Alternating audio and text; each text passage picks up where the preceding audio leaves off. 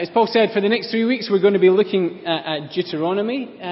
If you're here tonight and you're a Christian and you're going to be here for the next few weeks, then why not read through these early chapters? It might be a book you know well. It might be a book you've not really read very much of.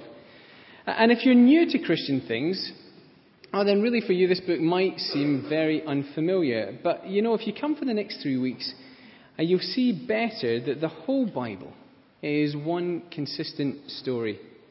And that the God of the Old Testament is just the same as the God of the New. You sometimes meet people who say very silly things like the Old Testament is really a different kind of God from the New Testament. That's really a very silly thing to say for anyone who's read it. But we're going to be looking at this. Why not read through these early chapters? And just as we start, we might be thinking, well, how do you read the Old Testament? Well, the New Testament gives us some direction. There's a little quote from Paul's letter to Romans at the top of your page. And Paul writes this. He says, "For everything that was written in the past was written to teach us, so that through endurance and the encouragement of the Scriptures we might have hope."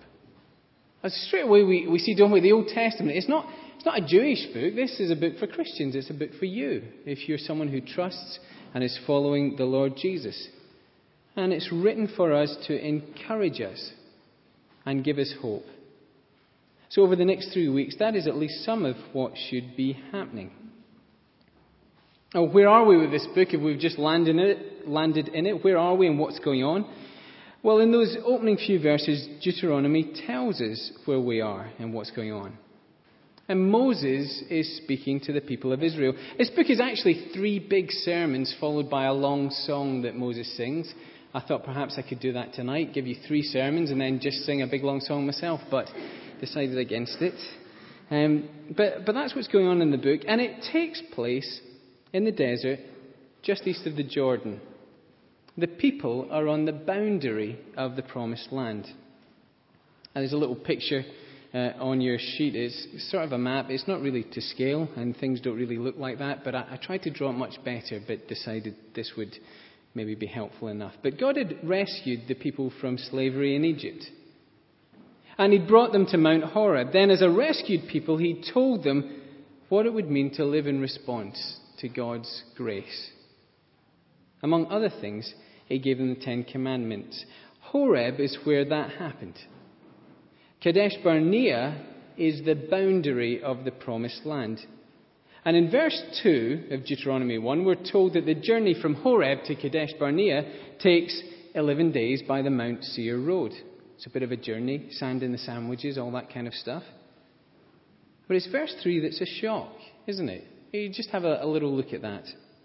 In verse 3, in the 40th year, on the first day of the 11th month, Moses proclaimed to the Israelites all that the Lord had commanded concerning them.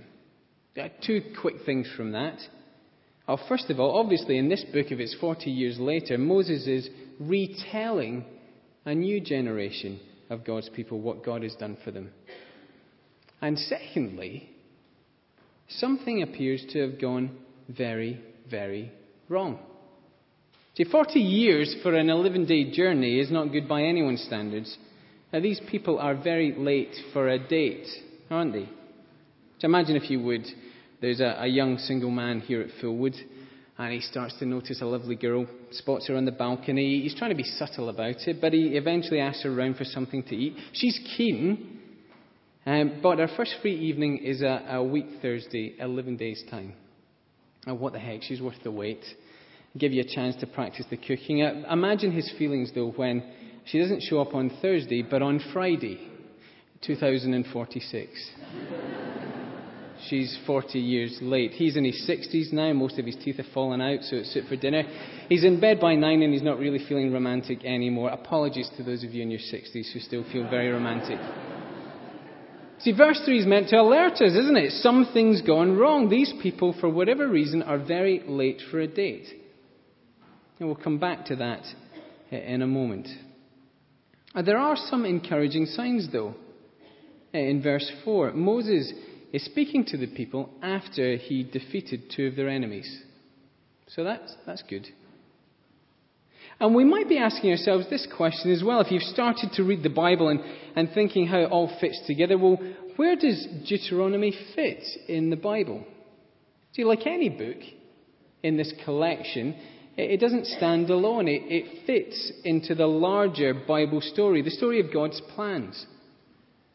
And back in Genesis, in chapter 12, after the world, through human sin, had spiraled, well, not out of control, but certainly into moral darkness, and God made a huge promise to a man called Abraham. I kind of summarized it again on your sheet. The Lord said to him, "Go to the land I will show you." He said, "I will make you into a great nation. I will bless those who bless you, and all people on earth will be blessed through you." At the start of Deuteronomy, well, it's centuries later. But here they are in verse 8. Just have a look at that. "Go and take possession of the land that the Lord swore he would give to your fathers, to Abraham, Isaac, and Jacob." They're on the edge of the promised land, aren't they? So here they are in verse 10. Just have a quick scan through that in verse 10, and you'll hear Moses saying these words to the people: "You are as many as the stars in the sky." See, this one man, Abraham, has become a great nation. And we don't quite see yet how all people will be blessed, but what we are seeing at this stage in the Bible story is that God is working out his promises. Yeah, the God of the Bible remembers his promises to you. That's an encouragement. It should make us want to check what his promises are, but if you think he's forgotten, think again. And it's probably worth consciously taking note of who Moses is speaking to. In verse 19 of chapter 1, well, he says this: "Then as the Lord our God commanded us, we set out from Horeb." The thing, as you've spotted, is, well, the people he's talking to weren't born or were young children when God gave that command originally. It was 40 years ago. But he still says God commanded us. Well, the point is, Moses is speaking to the people of God. God's commands apply to them as much as it did to their forefathers. What God has said in the past, he is saying now. So Moses can talk about these people having heard God speak. The way they heard God speak was through Moses retelling it. And the way we're hearing God speak is through Moses' written words. But we are hearing God speak to us. Anyway, back to the story. Why are these people late for a date? Why do they seem to be having trouble enjoying God's rescue? Well, the answer comes in the second half of the chapter. It's no surprise, really. It's the problem people always have with God. It's sin. Just won't live God's way. But as Moses retells these events and applies them to this new generation, we learn something about sin for ourselves, if we're Christians wanting to live for God. If you've not done so already, turn over to the other side of your handout. There's some headings there for you. And here's the first thing we'll just notice from this passage tonight. We sin when we don't trust God and we give way to fear. Verses 16 to 36. See, sin in this part of the Bible looks a kind of particular way. I guess you could say it has a specific shape to it. It's rebellion. Now that's how it's described. And the people, they rebelled against God. Not once, but twice here. 2 rebellions, different motivations. Now here's the first one. The people get to the boundary of the promised land and they're to trust, put their faith in God's promises. Go and take the land that he's promised to them. And Moses retells the incident in verses 19 to 24. Let me just summarize it for you. You can scan through if you want, but I'll summarize it. It all starts well enough. An idea to send spies to search out the land. The report comes back in verse 25. It is a good land. Just as the Lord promised. Just the way he said. It is a good land. But it's here that things start to go wrong. Because another report is heard in verse 28. The people are taller and stronger than us. And at the end of verse 28, there's an odd line, isn't there? You just look at the end of verse 28 and you'll hear these words. We even saw the Anakites there. And you think, oh, that's nice, isn't it? The Anakites, I'm sure they're lovely, but it doesn't really mean much to us. But there were a few people groups around that seemed to be big, unusually large, giants. And there were the Anakites, the Emites, the Rephaites. You see those names, and you need to be thinking more Gareth Rowe, our youth worker, than Paul Williams, our vicar. That's the kind of... In actual fact, probably double Gareth Rowe. That's what you've got to be thinking there. And you see what the people are saying in verse 29. And the people are taller and stronger than we are. The cities are large with walls up to the sky. They're too high. Their cities are too high. We can't do it. And as you read through this story, fear leads to grumbling in verse 27, which leads to doubting God's character. God hates us, which leads on to refusing encouragement, verse 29, and eventually to distrust and rebellion, verse 32. And the consequence? Oh, they're forbidden from entering God's promised land. It's a window into what sin does to us. Why do we sin? Well, some of the time the cause will be fear. You start to think that living God's way, well, you're going to lose out. You'll not be saved. God doesn't really have your best interest at heart. It is fear, isn't it? A living for God doesn't seem to be delivering the things you want, and you start to grumble about it. Harbouring thoughts that He doesn't love you, can't protect you, think there's a better way to live. Have you noticed that in yourself? Fear over certain things. Oh, I'm going to miss out here. It'll be rubbish. And it leads on to grumbling. I'm missing out as a Christian. This situation will never change. It's not fair. Or maybe you just make some moral compromise. And because if God is going to let you down, why should you even bother? Where's the solution to that attitude? Well, it's in the one place that the Israelites refused to look. Do you see where Moses tries to take them back to in verse 30? And Moses says this to them: the Lord your God, who is going before you, will fight for you as He did for you in Egypt before your very eyes. So He tries to take them back to the rescue. He's saying to them, why are you doubting God? Look what He's done. God's past rescue guarantees future safety even through present difficulties. So what about us? See, the rescue we look back to is not a rescue from Egypt. It's a rescue from sin and death. A rescue achieved before the eyes of the watching world at the cross. In a sense, Moses could say to us, the Lord your God who is going before you will fight for you as He did for you in Jesus on the cross before your very eyes. So why are you doubting God? Look what He's done for you. We know this life is hard. Christians in this life will always face difficulties. The place God's taking us to is His renewed and perfect creation. We'll not be there till Jesus comes back. That's when we'll enter our promised land that the Old Testament nation of Israel was like a signpost to. This is a sin-spoiled world. And there is real hardship. And more than that, we are tainted with sin. And so we respond to hardship sinfully, don't we? When things get difficult, we say to God, this is too hard to trust you. The problem is too high, it's too big, I won't do it your way. Are you facing something like that at the moment? That is making you want to give up on following God? I get things like that too, honest.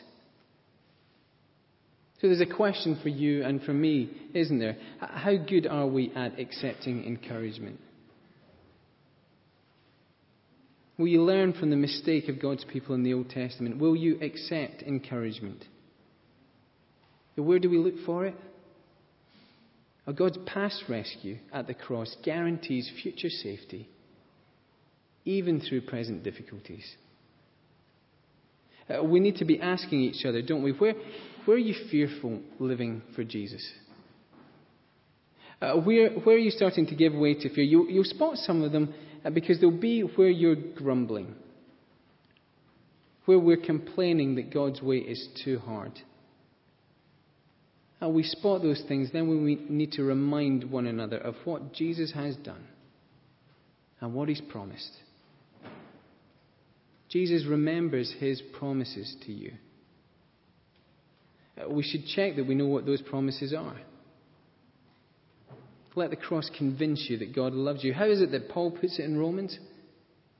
He who did not spare his own son, but gave him up for us all, how will he not also, along with him, graciously give us all things?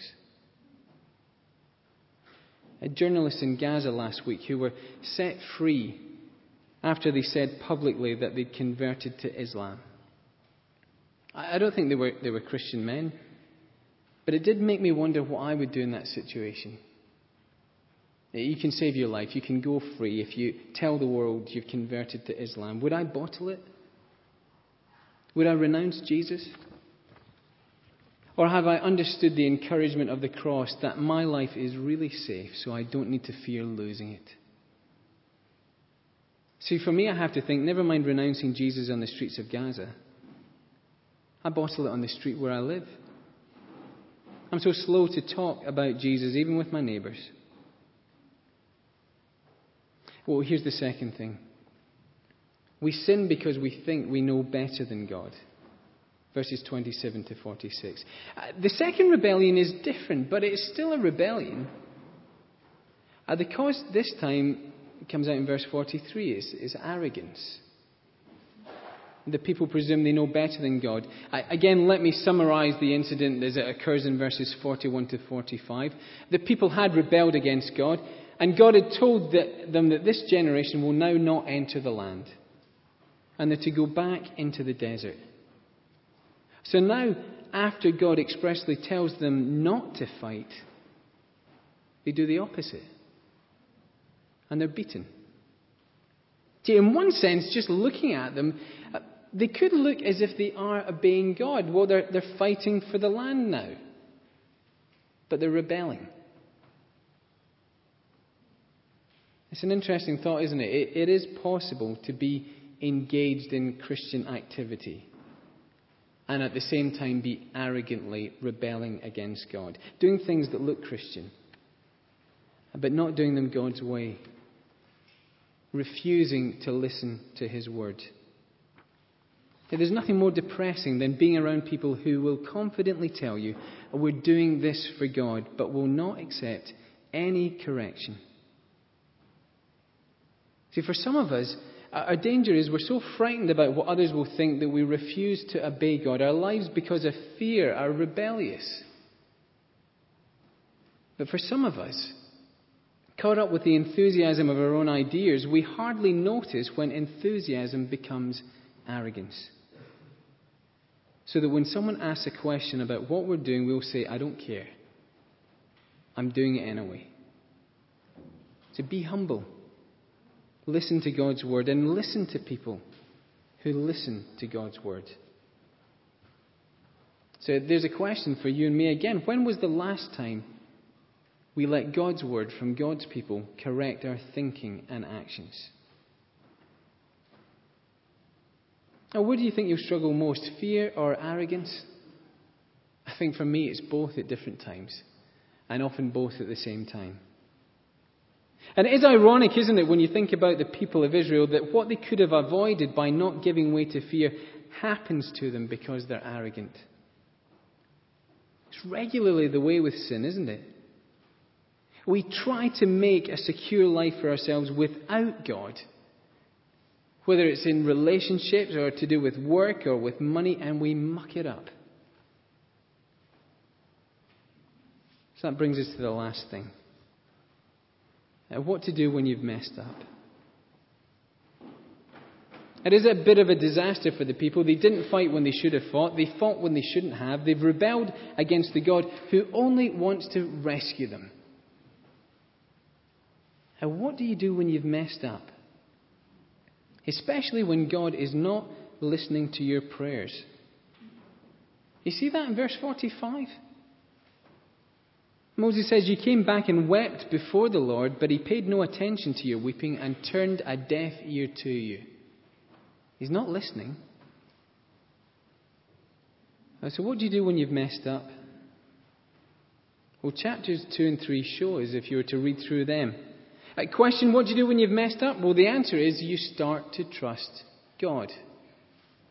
Oh, the next question, how do you know if you're trusting God? Well, the answer, you start to do what he says. You get that?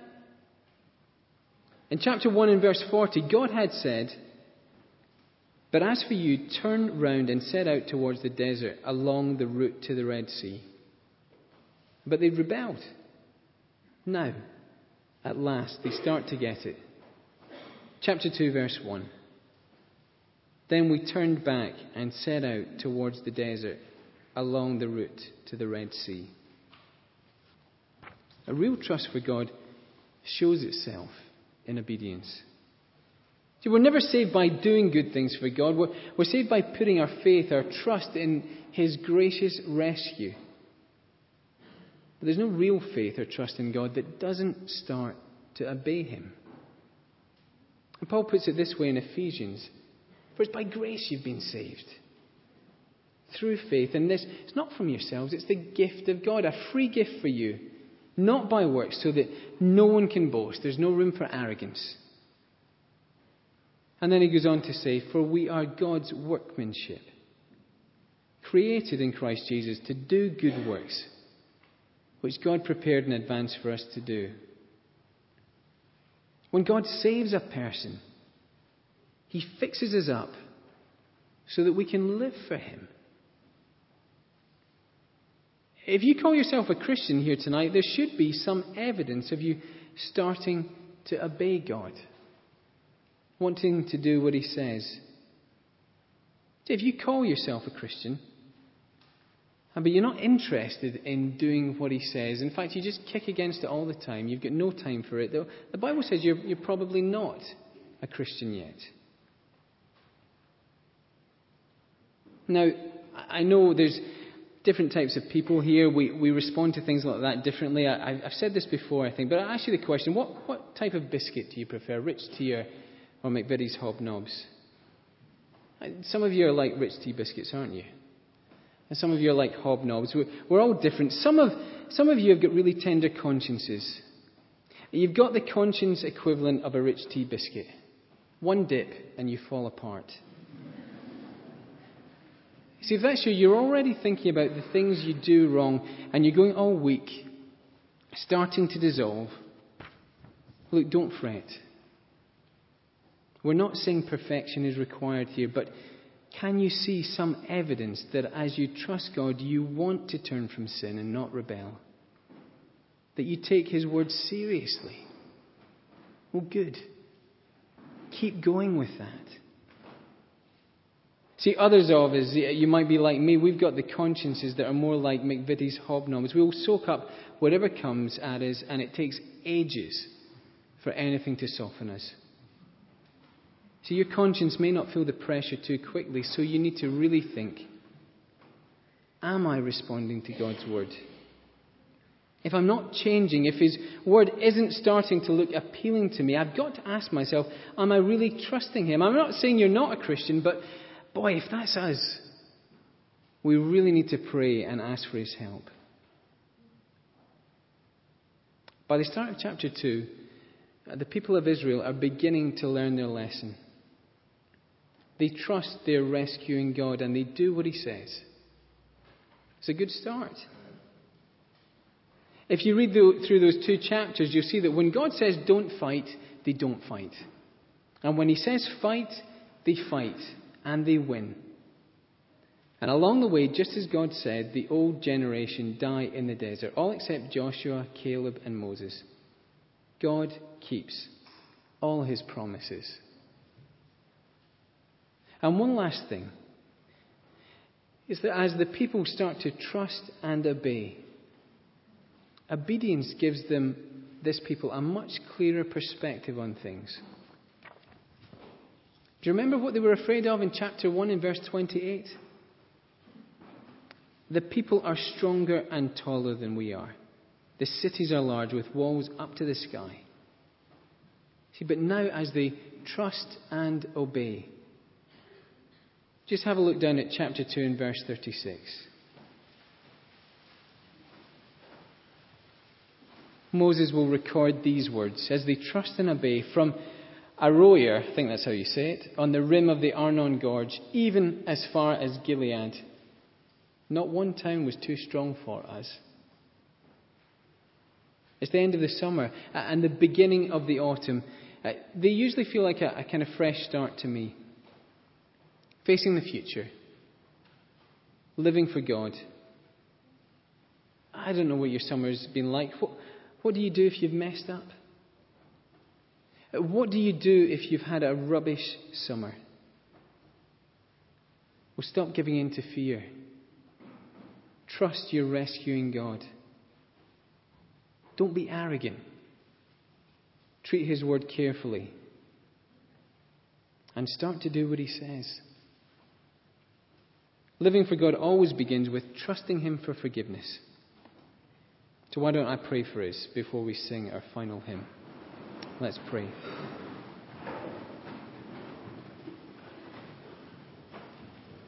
Heavenly Father, we do thank you for the books of the Old Testament.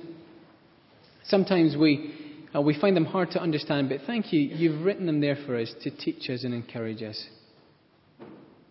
I thank you, Lord, for showing us a bit more of what sin's like in our lives when we give way to fear or when we're arrogant. And thank you most of all for giving us the example through the people of Israel that there is a way back. There are things to do when we've messed up, to start to trust you and to obey you. Please help us to do that by responding to the Lord Jesus, to seek his forgiveness, and to want to live enjoying his grace and love. Amen.